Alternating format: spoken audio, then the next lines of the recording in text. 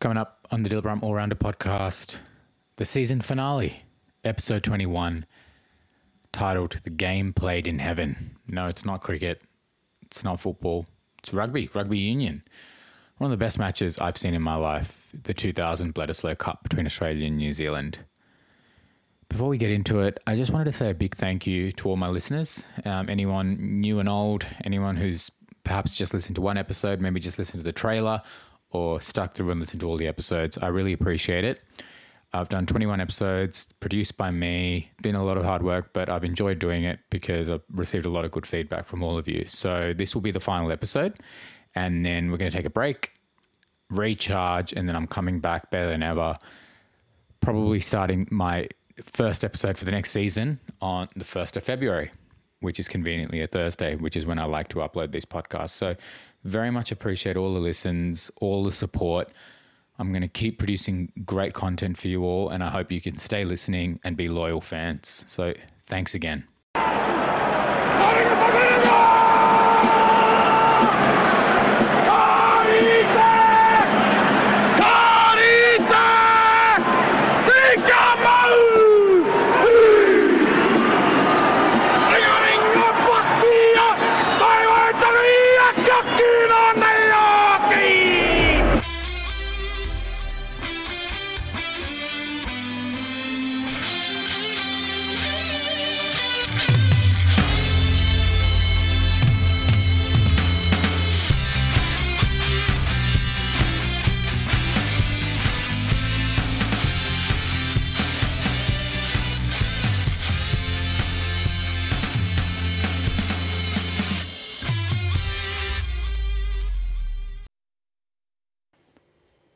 Hello and welcome to the Bledisloe All-Rounder podcast. It's the 30th of November. It is approximately 7:45 p.m. and my guest today is Andrew Buckster. Andrew, welcome to the show. Hi, Dilip. Thank you for having me. I haven't received this complaint, but I've been told there were a lot of Indians on my podcast, so it's good to have some diversity. I'm an honorary one. You are. Andrew, I brought you on today so that we could talk a little bit of rugby. We haven't had a rugby episode yet. Yep. And we both went to Trinity Grammar. The focus was rugby at that school, but neither of us played. Did you play? I played a little bit for 3 years. Okay. I was terrible my first year, but improved gradually. Very good. So we're going to be talking about the 2000 Bledisloe match between Australia, the Wallabies, and New Zealand, the All Blacks. It's regarded by some, quote, as the match that was played in heaven, one of the great games played of all time. And I want to get into that in one of our segments, but that's what we're going to be talking about. But before we do that, Buckhorn, in another life, if you had a choice and you could have been a superstar athlete, what would you have picked? It's a hard decision because I, like you, have always loved sport growing up, been obsessed. And I first think about something Nick Kyrgios said, which was, it gets a bit lonely out there for some of the sports like tennis, swimming, sprinting. So I think it would be a team sport and one where it doesn't take the toll on your body like rugby does. So I think I would have done professional cricket. Professional cricket, right? I mean, if you can look like Shane Warne and be a professional athlete, that's the sport for me. I just remember you in year 7 or year 8. Didn't you get hit by a ball? I did. I got hit by a ball in the face, which is not a good sign for being a professional cricketer. You didn't notice the ball coming? No, it was actually... No, it was pretty hard. I mean, the cricket nets were here and I think you were in the middle of the park. Oh, I was in my own world. And there were 50 players hitting from the nets. And it was difficult. So I do have some sympathy. But that's my one memory of you on the cricket field, and it wasn't a good memory. Do you know, someone called heads, and maybe it was you, and that actually got me into trouble because I put my head up to see, whoa, where's the ball? And it hit me in the nose. I feel really bad because I remember you got hit and you were crying, and there were a lot of people just laughing. Was I crying? I don't remember that. You were crying. No. I mean, you got hit by a leather ball. It was pretty bad. Oh, in my mind, I just shrugged it off. That was tough. I guess not. Who's the GOAT? Who's the GOAT of cricket or sport generally? I just said, who's the GOAT? Who's the GOAT? Look, of sport generally, actually, it might be the one and the same answer. Because people bring up, say, Michael Jordan people like that. But Michael Jordan might not even be the best basketball player ever, depending who you ask. But in cricket, there's no question it's Don Bradman. He's so far ahead of everyone else. And I think when you're that far ahead of everyone else in your own sport, in a way, that's a sign that you're the best in sport generally. If you asked an American, they'd say who? Well, that's true. I mean, that's a very Australian-centric viewpoint, I suppose. Probably applies to Canadians as well. Buckhorn you're originally from Canada. I am, well, half Canadian, yep. So to some extent, I'm surprised your answer wasn't Wayne Gretzky. But Don Bradman, the other person so we've done 18, we've done 17 or 18 episodes. Yep. There's only been one other person who said Don Bradman, was Virosh. Is that right? So you've done well. Great minds think alike, eh? Indeed. No, good answer. So I brought you here to talk about rugby. It is a very interesting sport. We haven't talked about it yet. There's a lot to unpack in rugby, and I don't think we're going to be able to do justice to the history of rugby union and the issues in rugby union in this episode, but we're going to try and focus on one of the bright moments in rugby history, this match. And in doing so, it's where I want to look back a little bit at the context of rugby. And I guess for us, Andrew, rugby was the be all and end all at school. They promoted that thing more than any other sport at school. It was the one sport that if you played at the top level at a private school, the whole school was basically forced to watch you and support you during your competition games.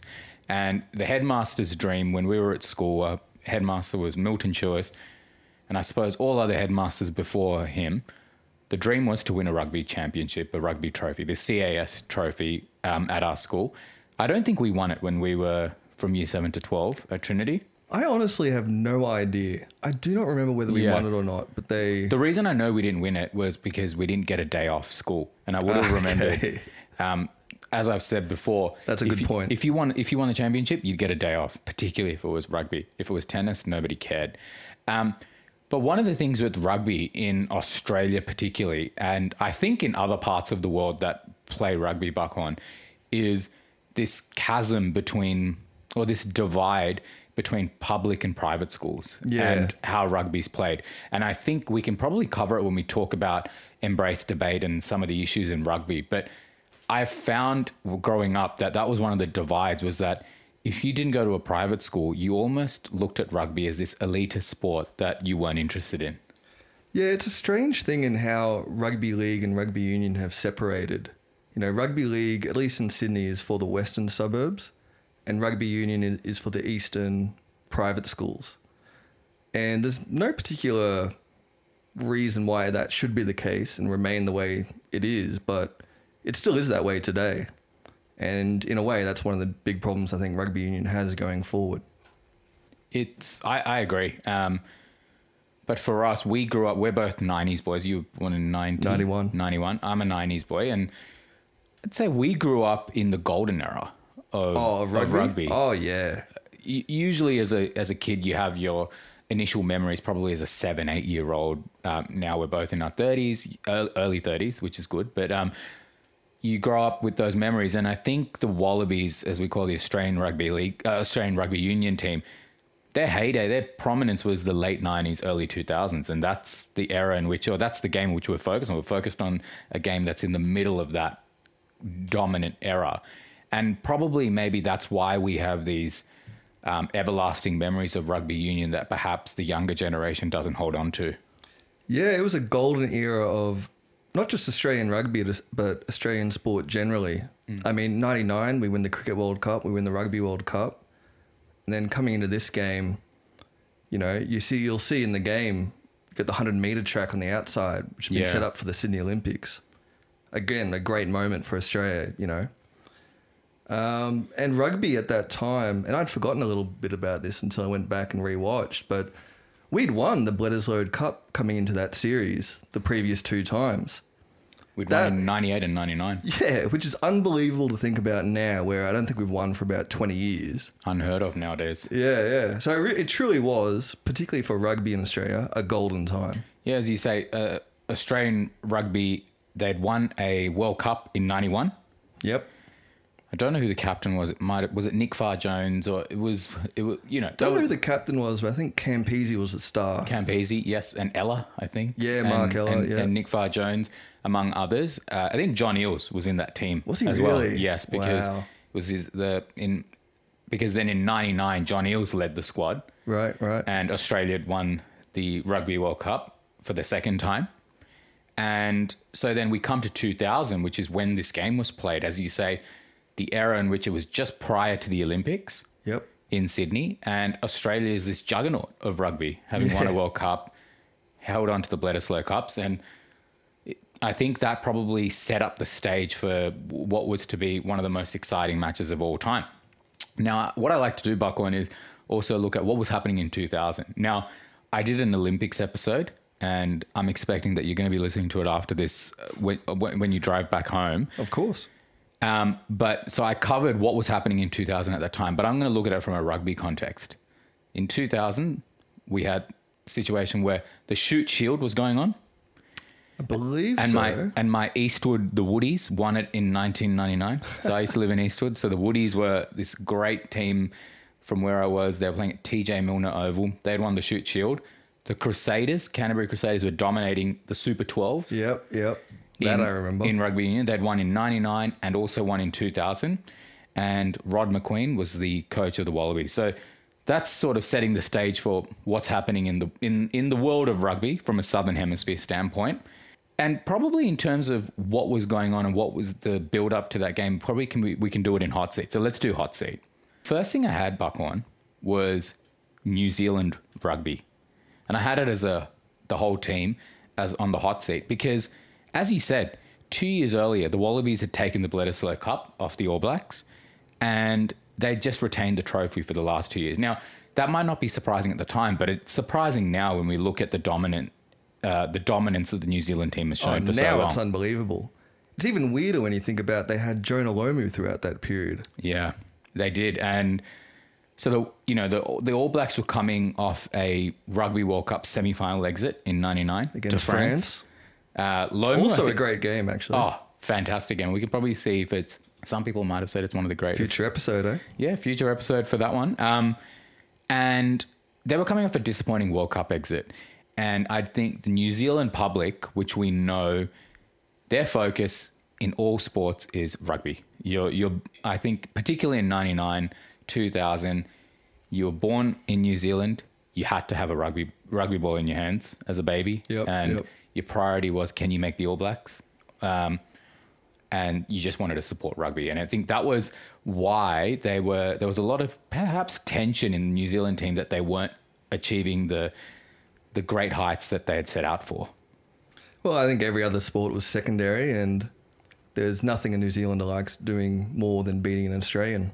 So to lose a Bledisloe 2 or 3 years running is devastating, I imagine. And so this was I think this was the first game in that Tri-Nations tournament, the tournament between South Africa, Australia, and New Zealand. That's right. So New Zealand was the one on the hot seat. The second thing I had on the hot seat was crowds. And the reason it's almost not a hot seat, but it was Australian rugby crowds were peaking at that time. Yeah, they were huge. And added to that was the fact that they were playing at Olympic Park Stadium, which had, I think at the time, because it was catered for the athletics and the Sydney Olympics, the stadium was actually holding up to 109,000 people. Yeah, what's different about it from today is at the south and north end of the stadium, there were these extended banks that went up high that they since removed in the years subsequent to the Olympics. That's why I don't see crowds like that anymore. Yeah, you can't. I think the current ANZ, or if we call it Homebush Stadium, holds, I think, 81,000 now. About that, yeah. I think it's 83 maybe. And I don't love the stadium now, but I think when it had 109,000, it almost felt like I don't know, it was a Coliseum. Different. Yeah, it did. It felt like a Coliseum, and I'm surprised they got rid of it, but perhaps there were financial reasons why you would remove 30,000 seats. But so crowds are on the hot seat because the expectation was that this would be the highest attended rugby game of all time. And what we forget is in 99, Australia and New Zealand played at that same stadium. They had 107,000 people there. So that was the record to beat. It was a record to beat. And for a country that's our population at that time was, let's assume it was 25 million. Yep. To have 107,000 people attend a game and then to expect that to be broken the next year, the game we're talking about, it got 109,000. Yeah, it shows how popular rugby was at the time because today, when you have a Bledisloe Cup game at, I think it's called Allianz Stadium now, Yeah. They normally do sell it out or come close to it, but it's not a guarantee. No, and it's 40,000. Yeah. Or the Allianz, I think, is 80. Oh, you're talking about the Homebush one. Yeah. Another sign is the Waratahs. See, in that era in 2000, I remember going to lots of Waratahs games because my dad was a tragic. Is he still a tragic? Oh, yeah, still. Yeah. But he's as frustrated with as anyone with Australian rugby and what's going on. But I remember during that time period in the 2000s, I mean, you would easily get crowds 30,000 plus regularly. You'll get those sometimes, but nowhere near as frequent. No. It's a very good point on sort of maybe it was at that time Super Rugby was perhaps more important. Super Rugby, well, I think in our state, New South Wales, yes. Yeah. And the Brumbies were a juggernaut. Brumbies were good then, yeah. Waratahs hadn't won anything yet, but Brumbies were very good then. Fair point. Third thing I just had wingers. And the reason I had wingers was Jonah Lomu at the time was amazing. Was the global icon of the sport. So on the hot seat were all Australian wingers. I think was Joe Roff a winger? Yeah, Joe Roff was a winger, Yeah, so I think at that time the one name that was probably universal across the rugby world was Jonah. And he was wrecking havoc, scoring tries left, right, and centre. I think people had started to realise that his kidney issues were going to somewhat unsettle him and play a part in his future. I think that was around the time. He'd lived with it for a long time, but I think it then had become somewhat of a news story and the wider public was getting to know what the issues were. But regardless, he was still a juggernaut that was impossible to stop, so wingers were on the hot seat. Yep. Yeah, I think people knew at the time there were some issues there, but when he showed up and could play, he was still devastating. I know. Tremendous to watch. Have I missed anything in hot seat? No, I think that pretty much covers it. I think those are the main points. Love it. So let's get into top 5 moments right after this. 2.5 minutes to go. Australia by 1 point. Alatini, Iramia. Sandwiched in midfield. Kelleher. Randall and Lomu. Can he do it? Larkham. Lomu has won the game surely for New Zealand.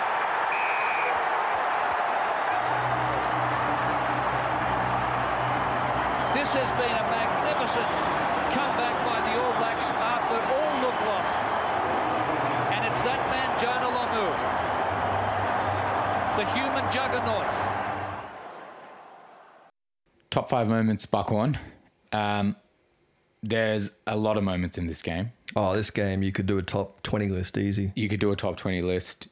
It's a game that it's available on YouTube. I mean, I don't know if I should be promoting YouTube, but I sort of have to because they don't show this game enough on they don't show it as a replay on TV anymore. No, I don't know if you could find it on Stan Sport or something. I don't know. Yeah, you got to pay $20 a month for Stan Sport just to watch that game. So it's on YouTube.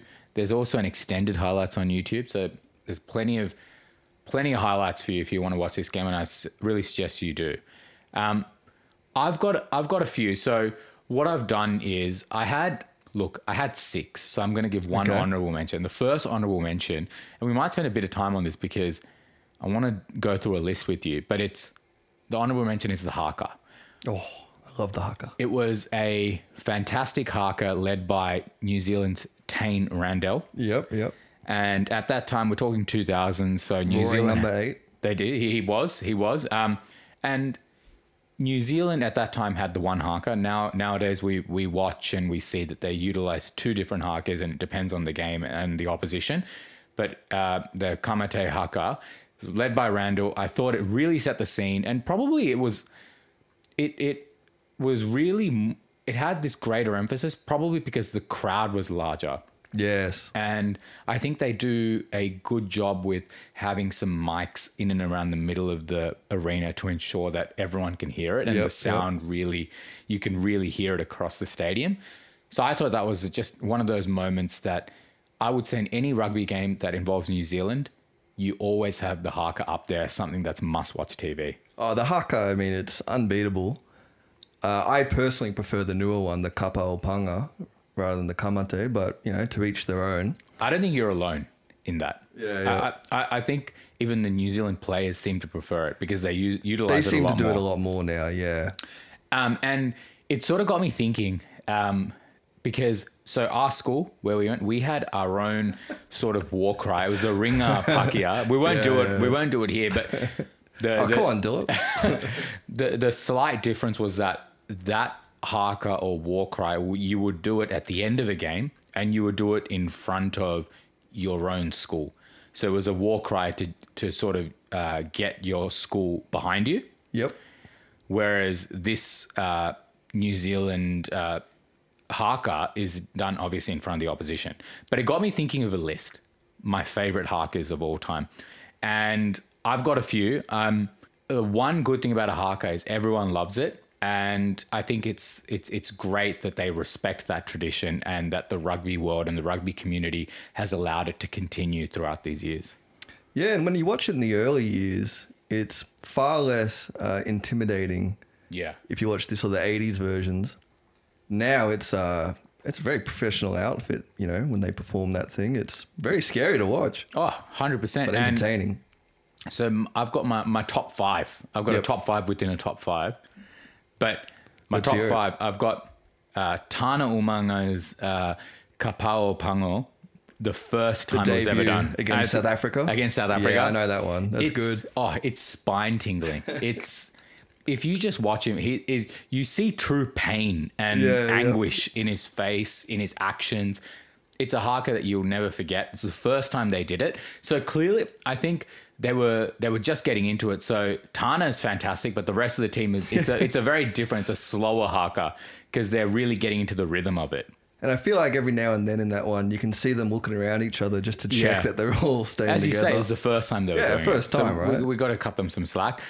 I thought Tane Randell, anytime he led the haka, I loved it. He had a voice that just, it reverberated around a stadium. So he was, to me, a fantastic haka leader. He was good, but I preferred Umanga. Yeah, Tana was, I mean, that one against South Africa, there's a moment when he's tearing at his chest and screaming, looking at the sky. Yeah. You think, oh my God. I think, out of respect, I would love to understand what the words mean as well. Yep. I think Brian Habana wants to know too. Yeah. He was looking around in that moment going, oh my God. The other opposition often looked a little frightened when you see it because the camera will focus on them. But it'd be lovely. I think I should do some research into understanding what the words are because often we watch it for the theatre and the spectacle because we're not from New Zealand. So we watch it purely from a impartial perspective. Yep.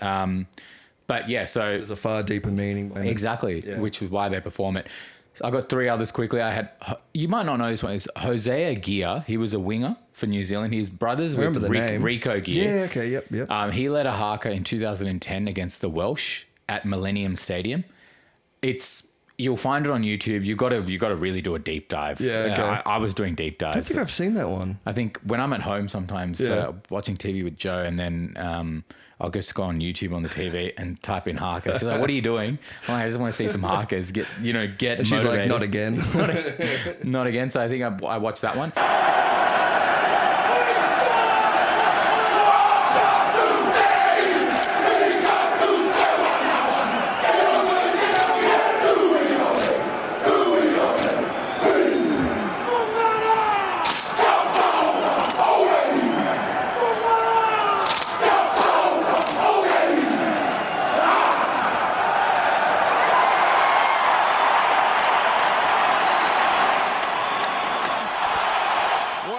And the other two I had Piri Wipu. His haka in 2011, the Rugby World Cup final. Yeah, that's tremendous. Fantastic. And Aaron Smith. It was a recent one. It was when New Zealand came to the MCG earlier this year. They played the Wallabies. It was a great game. It was a sellout actually at the MCG. I think it was around 90,000 people at the MCG. You'd never know that Melbourne supported rugby. No, They had I'm surprised by 90,000. that. Fantastic haka, really set the scene. So that's just, I thought we'll do a mini list within a list. That's a pretty good list. I mean, I would put Piriwipu 2011 at the top, Interesting. and I'd probably put Tana Umanga's debut with the Kapo Punga second. But it's a good list nonetheless. And we're just ranking it from a pure our enjoyment of the haka. That's how we rank it. That's how I'm ranking it. That's an honorable mention. Number 5, Buckhorn. And I've almost done this in a chronological fashion because the game almost elevated each time. And Yes. so my fifth moment was actually the second try. It was New Zealand are 7-up. They've scored a first try. Tana Umang has run through off the break. He's scored. They're 7-0. And it's Jonah Lomu makes a rampaging run on the left. Yep. He beats 3 or 4 tacklers. I think he beats Joe Roth and Latham. He charges past all of them and then sets up Alatini for a try to take them 14 up. At that point, you almost think, what's happened? It's 2 minutes have gone. Australia's just finished singing Waltzing Matilda. Yeah. And the whole crowd, you're thinking, oh, we've got a world-class crowd, 109,000, we're playing the Wallabies, and to be 14-0 up, I thought it was just it was a moment that you won't forget. Oh, it was a crazy moment, and in a way, it's a good segue because I think that Waltzing Matilda started at the end of the haka. Yeah. Teams always wondered, like, how do we deal with the haka? What do we do? And there was a period where I think Australia's response was to start Waltzing Matilda straight away. So I don't even think we'd finished doing Waltzing Matilda post haka, and now they're 2 tries up. And, you know, again, just seeing Jonah Lomu tear down that left flank, just an unstoppable juggernaut. And of all people, Gregan stops him. But not on that one. He tackled him on that one. Actually, good point. He does. And I mean, I don't sign know of things to come. I mean, Lomu obviously was looking for a pass. Yep. But, you know, if someone had been covering Alatini, you know, maybe that we would have had 2 iconic Gregan tackles in the one game. But, you know, it's not how it worked out. But, yeah, to be down 14-0 2 minutes into a game, you've just silenced the biggest rugby crowd in all time. No doubt. That it was 14-0. And then it sort of leans to my number 4 moment. But just getting to there, we have another try from New Zealand. So we've got Plenty of tries to talk about in this game. Yeah, you got 5 minutes. Your 5 minutes down is 21 down. Yep. New Zealand 21 up. And my number 4 moment is you picked it and you foreshadowed it. It's Gregan's try-saving tackle. Yeah. Now, in another universe, if the Wallabies win this game, you might look back and you might say that that's the tackle of the century. Yeah. Because you got to set it up. Jonah Lomu, it's 21 up. 21-0 up. They make another break on the left. They get the ball to Lomu. I think the New Zealand strategy was, let's just make sure Lomu's there. Yep. And get him the ball with space and then just let him do his work. Yeah, and Wallabies, to me, they looked like they were playing sort of an up and in defence, hoping to cut off a pass to Lomu. Yep. Maybe in the hope that, or in the understanding that if it actually gets to Lomu, it doesn't matter. Yeah. We just have to try and keep him out, you know, keep the ball out of his hands. But if he gets it, well, pray, you know. Yeah, they were rushing up very quickly. I think they were rushing up hard. Yeah. Trying to close down that outside centre before we could offload a pass to Lomu. I think that's what they were doing. Which is what the South Africans did very well to Lomu. And it's a stat that probably he will not look favorably upon, which is he never scored a try against South Africa, Jonah Lomu. Is that right? He never scored a try against South Africa. I did not know that. That's sort of more of a segue, but going back to this, they're 21 up. England can't say the same. No. I remember listening to one of the English commentators when I think Lomu scored 2 or 3 tries and it was like fee, fi, fo, fum. I smelled something of an Englishman and it was like, right, like he's a giant. Jonah Lomu was a gentle giant. Yeah. But that... He makes the break, and then that tackle by Gregan, you have to really put into perspective. Lomu is 6'4". I'm going to say 125 kilos. Easy at that point. But a guy that can run 100 or used to be able to run 100 in 10.5, 11 seconds. Yep.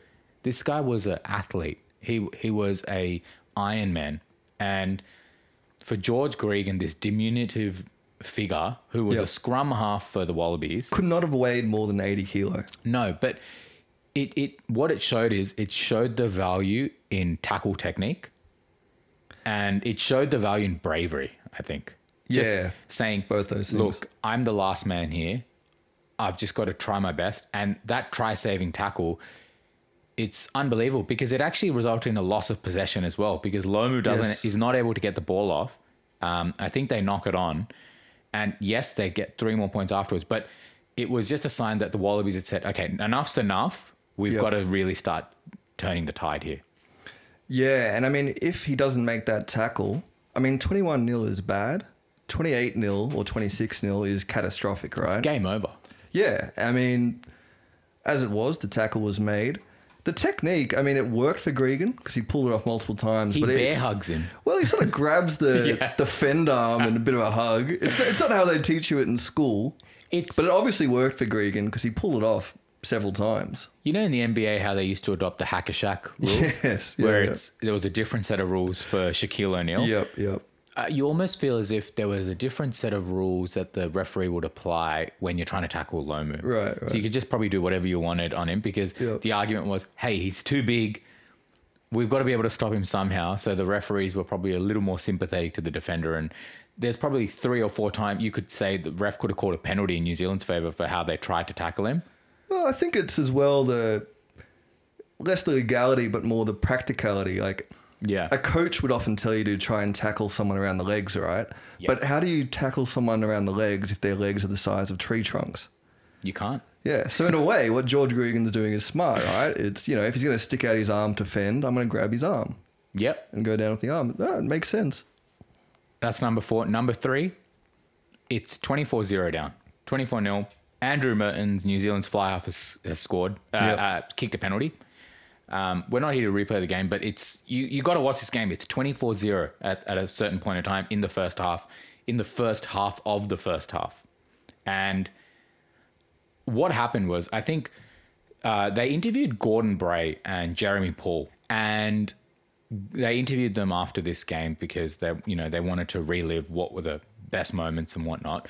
And they asked Gordon Bray, and he sort of said at that point, and he was commentating at the time, Gordon Bray, the great Australian, he's the Ray Warren of rugby union commentary, if we can use an equivalent. And Gordon Bray sort of recalled, and he said that the forwards finally got their act together, and this was Right. at 24-0 down. And the mark of a great team, he said, is its composure. And he thought that once they had panicked a little early, they regained their composure very quickly. And you really saw that from 20 minutes onwards or 15 minutes onwards in that game, was that Larkham suddenly got a bit of ball, the great Australian fly half, and he blitzes through the defense, finds Sterling Mortlock to make it 24-7. At that time, you're just thinking, okay, this is a consolation try. But I thought it was a moment because it just showed that the first time Australia got a bit of ball, that they were able to do something with it. They weren't as aggressive or as dynamic as the New Zealand team at that time because they didn't have Jonah Lomu. They didn't have Tana Umanga in the centres, but they had a team that was a team and they could work together. And I thought that was a moment in itself. Oh, it was a tremendous moment. I would have it probably second in the top 5. I think what it did do was it energized the crowd. I mean, you have a crowd who's just seen, we're 24-0 down. How did this happen? They're sipping on their red wines and their cheeses. Yeah. And, I mean, it's a moment actually that happened right in front of me. I was at the game with my dad. Were you at the game? Yeah, the south end of the stadium on that side of the field. You care to share this with me before? I think I told you. Maybe I didn't. you I don't know. How was it at that time? it was crazy. What do you remember that game? So I remember it combined with the next year's game, the next year Bledisloe game. Right. And they've sort of, in my memory, merged into one. Okay. Where it's hard to distinguish. But I remember moments, and I remember every time Lomu got the ball, everyone would sit up or stand up straight. Yeah. He would always break the first tackle. Yeah, that's the thing. Yeah. And it was always exciting no matter what happened, because if it was a tackle, all of a sudden you're talking about how on earth did that person tackle Jonah Lomu? Yeah. It's a good And if point. he breaks through, then you go, oh my God, he did it again. So it was an electric feeling when he would get the ball. But for this particular moment, yeah. So this happened at the south end of the stadium Yep. and on the western flank of the field. And it lifted the whole crowd because everyone was excited, but we were disappointed because we were 24-0 down after, I think, 10 minutes. And this try, there was a thought that it could be a consolation, but there was a thought that, hang on, maybe we're about to see a bit of a miracle here. And as you say, it energized the crowd. They're still 24/7 down, but there was perhaps a bit more belief now. There was hope. It was like Star Wars, a new hope. Was that Star Wars? Was that the 9th or 10th? I don't Star Wars? know. Yeah, probably. I don't know. I've lost count. You can tell I'm not a big Star Wars fan. My second moment, though, we have to sort of fast forward a little bit. So we might as well, it's 24/7. Yep. We find that we get into the half, it's 24-all. Yes. Australia Amazingly. they just applied the screws. They basically started taking this test seriously. Yep. Is in another way you could put it. They said, we're going to come back. So 24-all, we get in. My second moment is when Australia is 27-24 up. And it's a try by Justin Marshall, Yep. the scrum half for New Zealand. And I thought it was a magical moment. And we have to give respect here because the New Zealand team were fantastic. And Justin Marshall was a great player in his own right. But he makes this run there. They're at the sort of 22-meter line in Australia's half. And he just makes this run where he's basically unimpeded and uses his speed. Do you know what? It was actually a carbon copy of the Larkham run, if you think about it. It was. It was at the same end of the Yeah. ground, about the same amount of time into the half, and equally as pivotal as a turning point in the match. Yeah, 100%. Because Australia's up. And Oh, yeah, we've just had a run. We've brought back a 24-0 deficit and Yeah. got right back into the game. And the second half is almost, it's not a mirror image. It's a very different second half. Yeah, where yeah. Less scoring, but, both teams really applying their defensive,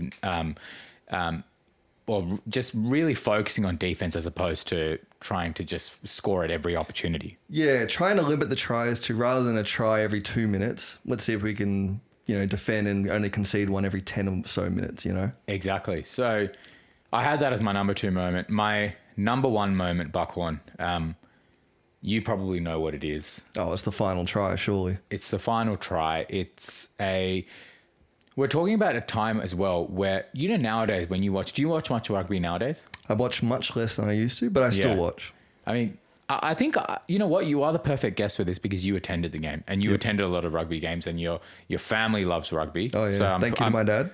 I'm talking to the right person. But when Lomu scores, what was great was when you watch it on TV, you see nowadays if it hits the 80 mark, the game is almost over. The ref, there's no extra time or anything in rugby nowadays. But back then, it might show that it was 4 minutes past 80 minutes. Yes. And there was all this concept of extra time because there was so much wasted time in rugby with the scrums and the line Very outs soccer and the style. penalties. Yeah.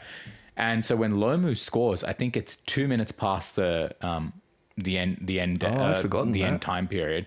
But it's just a beautiful play where New Zealand basically said, look, we're down. If we're going to win this game, let's just, rather than go for a drop kick or a penalty kick, which will make us even, let's find Lomu and give him space. And they found him. They gave him space. And it's probably the try that is most replayed whenever people think of this game.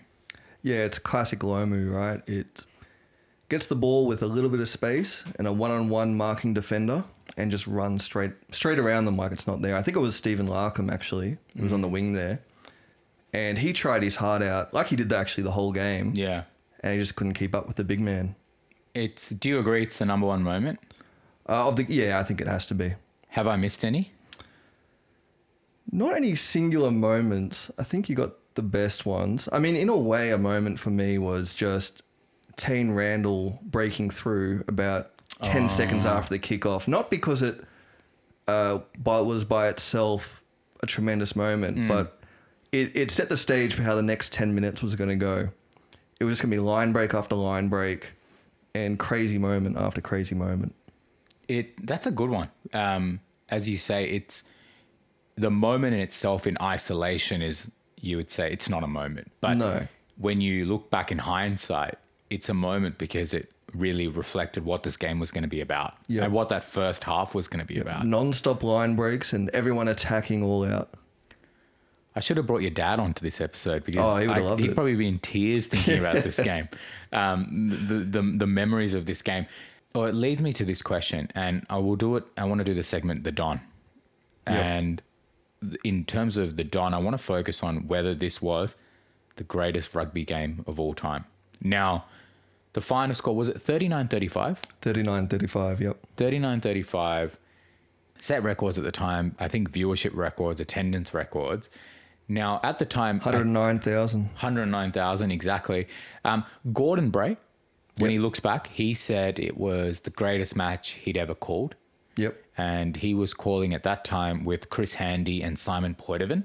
Okay, yep. I think when I think of Gordon Bray, I think of Gordon Bray and Tim Horan. Yep. Who was one of his co-commentators, but at that time it was Simon Poitevin and Chris Handy.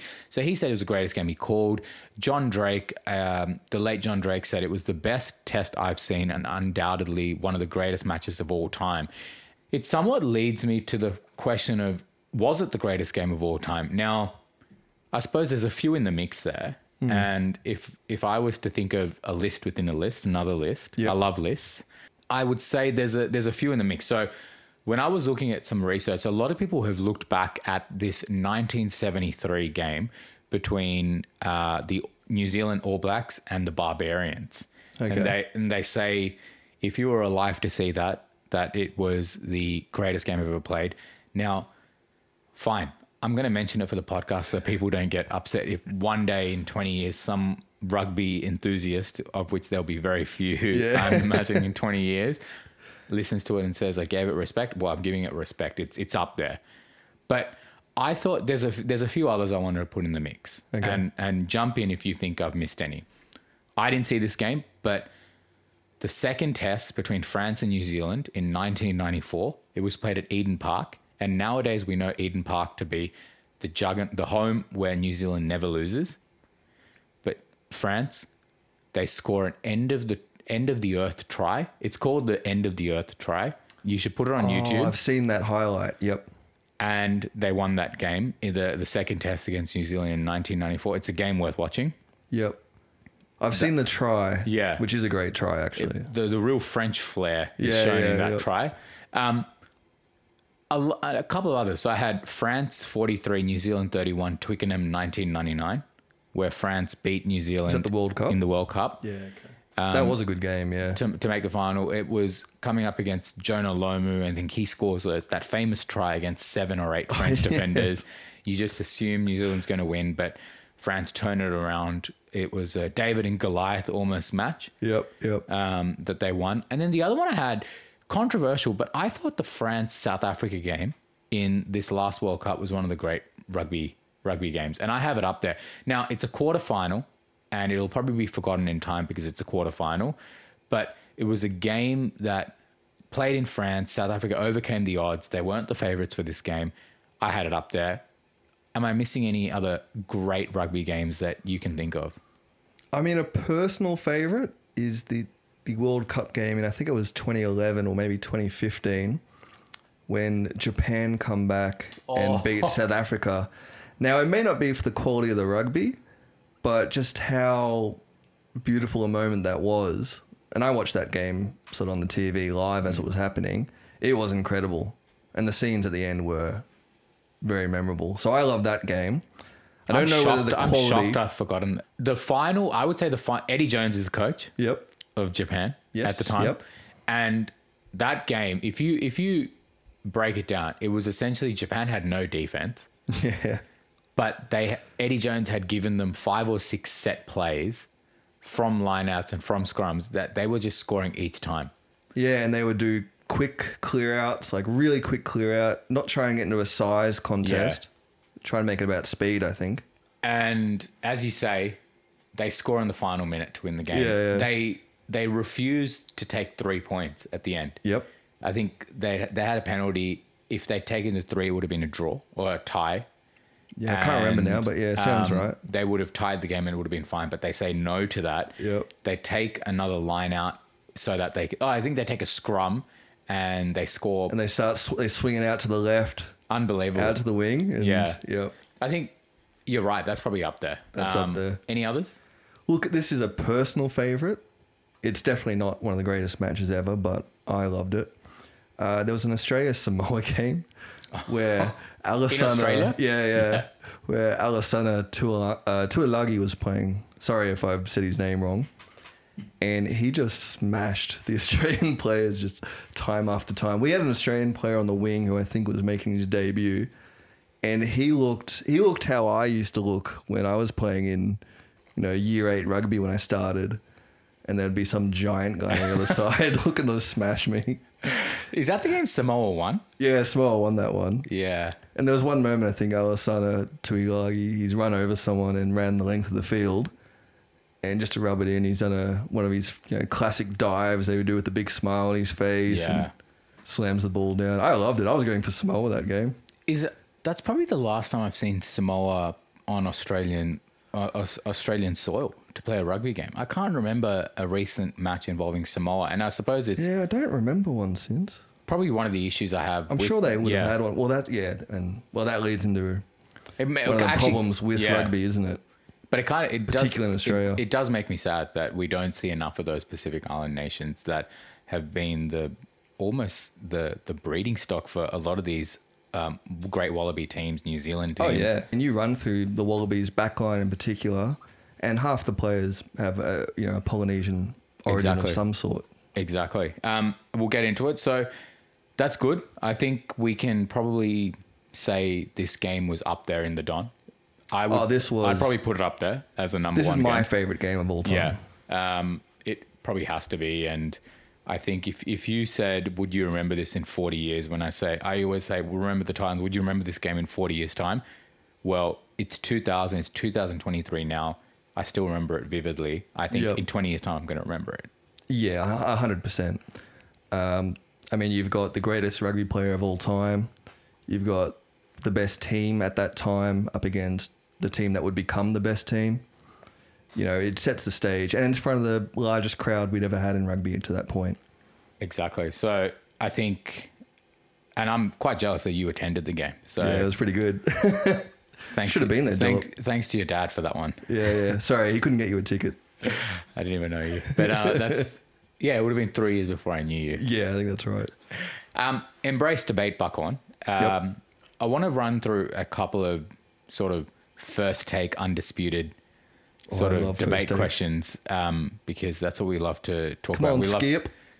Well, Shannon Sharp's no longer on Undisputed, true, yeah. but at one time they were all part of First Take. Yep. So that is fair, but it's a couple of things because I think rugby nowadays, and we sort of touched upon it when we were first introduced this subject of rugby, but it's struggling in Australia.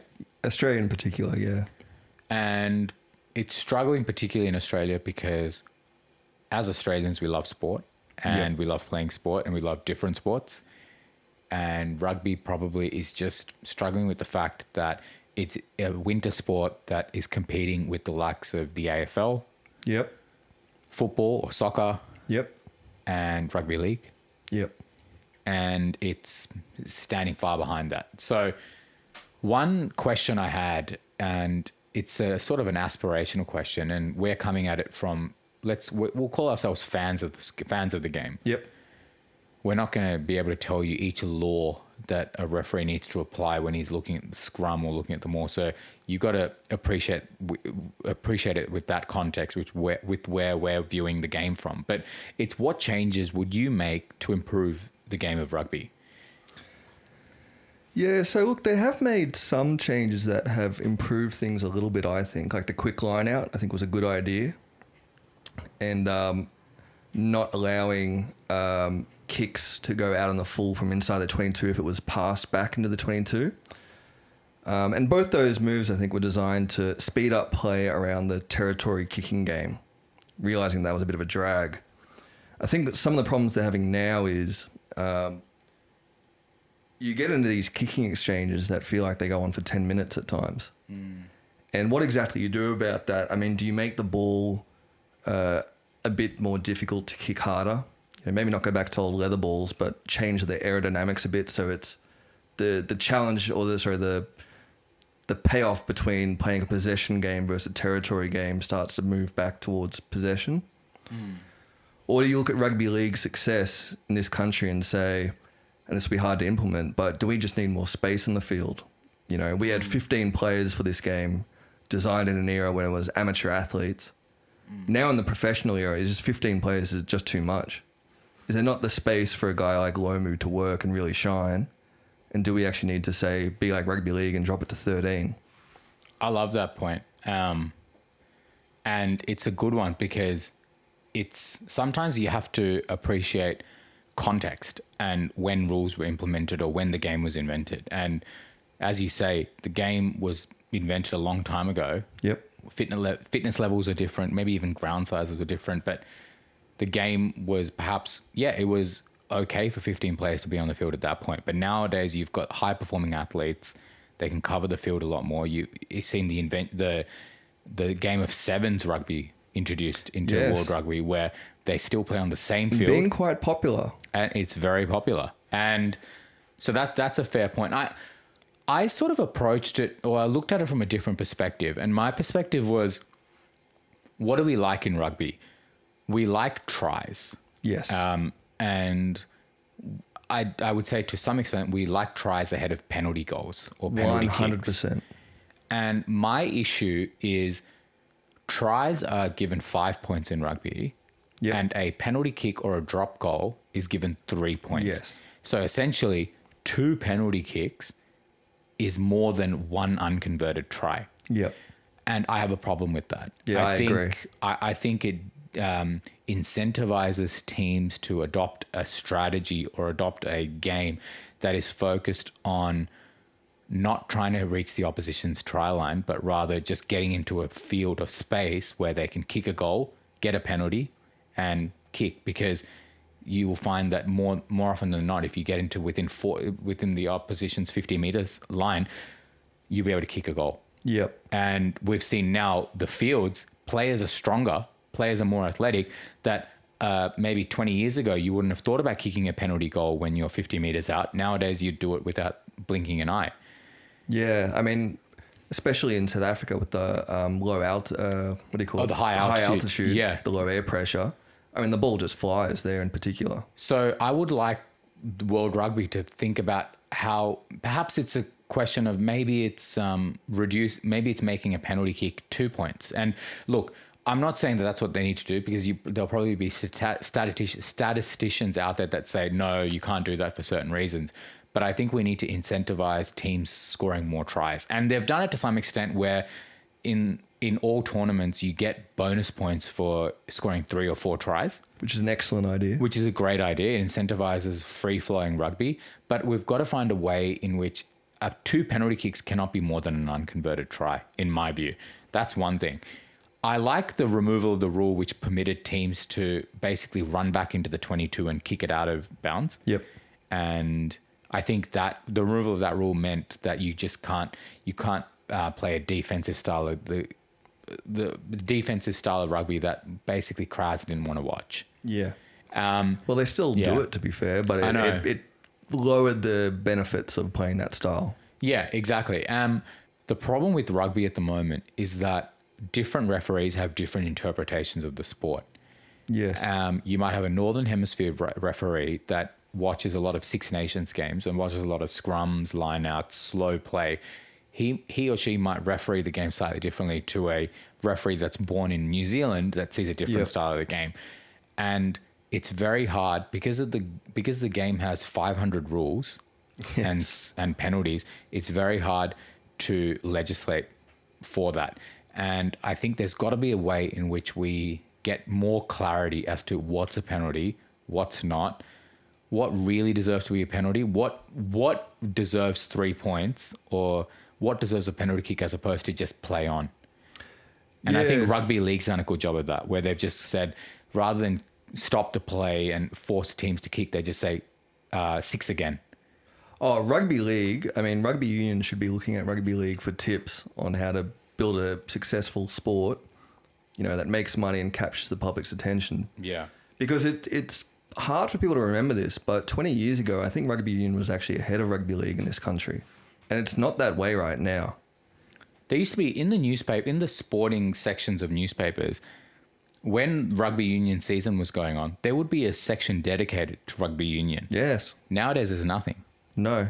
And it doesn't have a free-to-air deal, which is amazing to think about That's for a killed sport. the sport. I mean, 20 years ago, that would have been unheard of. That has honestly killed the sport.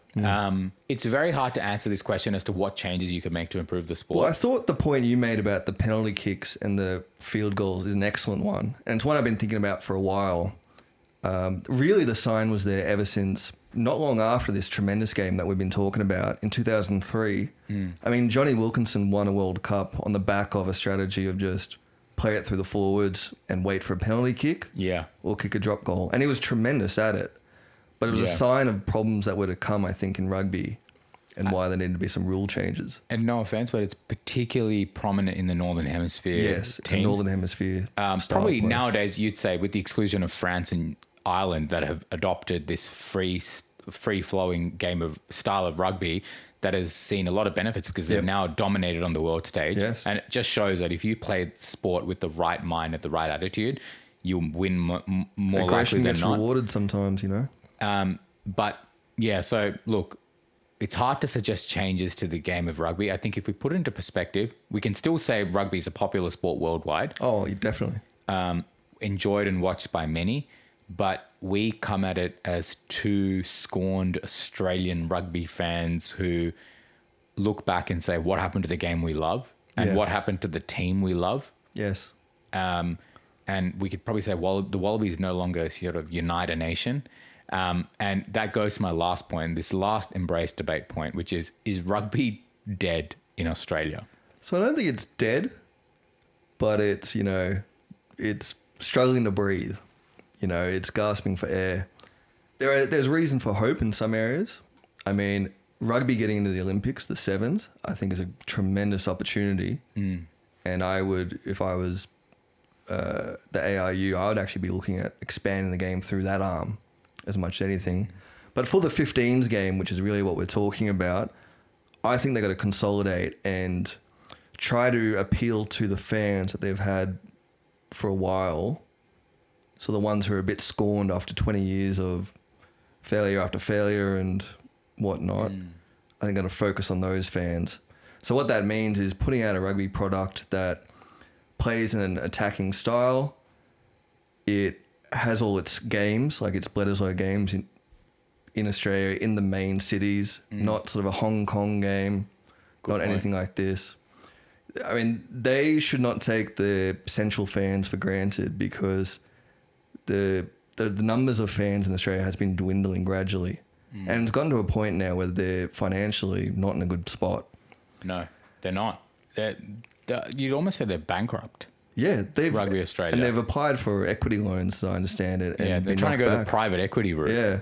It's, now, there's reason for hope. I mean, you look at a sport like golf. Golf doesn't have any popular support, but the people who like it have money. Rugby union is a little bit the same. The people who like it have money. They got money. They're all private school boys, right? So look, you know, you focus on that main fan base, you restore that, and in the meantime, to actually grow the game and make it better, I think you have to look at the sevens arm because that appeals to the modern generation of a quick game, pretty easy to understand, and it's in the Olympics, which means people will watch it who won't ordinarily watch rugby. It's almost sevens rugby is almost 2020 cricket. It is. And you look at what 2020 cricket's done for cricket. Sevens could be the same. Yeah. Look, I have a more pessimistic view of rugby, and I love rugby. I think it's probably warranted. I mean, I like to be optimistic, though. I wrote down some points, and my first bullet point was it's well and truly dead at the moment. Yeah. The Wallabies stink. Oh, they're terrible. They stink when you expect Argentina to beat them. Yes. Yeah. I think it starts at the grassroots level, and it's a point I mentioned before, which is this divide between public and private school. That's got to be done away with somehow. And anytime we went to Trinity, so in some ways we were exposed to rugby all the time. Yep. But when you talk to others. When you go to uni and you're out at work and you say, "Oh, do you follow rugby?" The first question is, "You mean league?" Yeah. Like it's, "Oh, you mean rugby league?" It's not, "Oh, rugby union." We would always say rugby and assume it's union, but that's not how it's viewed across the majority of Australia. And I think it's a problem because it's affected its reputation, which is that, hey, if you didn't go to a private school, you don't associate with rugby. Yeah, unless rugby. you're Polynesian background, maybe. Exactly, where it's very popular in the Polynesian countries and in New Zealand. So I think there's that problem. I think we know that the World Cup's being played in 2027 in Australia. Yep. And they've got a British and British and Irish Lions tour coming up. Irish Lions, there we go. Now, when I think about that, I think we had such excitement for the World Cup in 2003. Yes. Which was played in Australia, and it had the highest rated rugby final of all time. Did it really? For Australia and England. Oh, I think on Australian shores for rugby. Yep. I don't know what it did well, but I'm assuming it did pretty well. But I don't think the excitement's there. So I don't know if the Rugby 2027 World Cup is going to save rugby. One of the other problems is no one attends Super Rugby anymore. No. And the Super Rugby competition has changed. It almost changes every year. They decide, we need to remove this, or we need to remove a team, we need to include a team, we need to remove South Africa, we need to include Argentina. Team from Japan comes in. So when you don't have Fiji, exactly, and it's hard to follow. When you don't have consistency at the domestic club level, and when the Shoot Shield's no longer being played, and they've got some different tournament, it affects the national sport. Yes. And a point that you mentioned, which I really love, is rugby has forgotten to look after its own fans.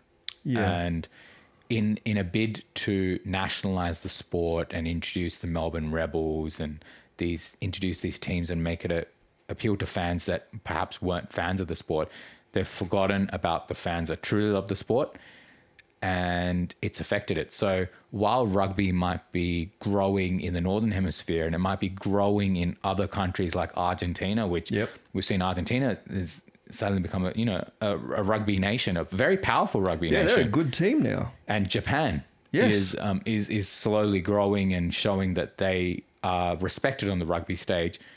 We've seen Australia drop, and I don't know if it can be fixed. I don't know if it can be fixed with money. And I suppose we sound quite depressed. It's quite depressing to talk about this. But if anything, we can leave on the fact that we've chosen the first rugby episode we've done is a 2000.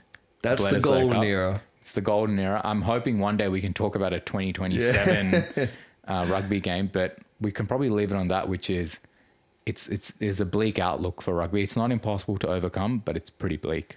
Yeah, dark times for Australian rugby, but there's reason for hope. It's just hard to believe with the management that has been around the last decade or so that hope's going to be realised. Very much enjoyed having you on the show. Oh, I love being here. Thank you for having me. We'll see you soon. Sounds good.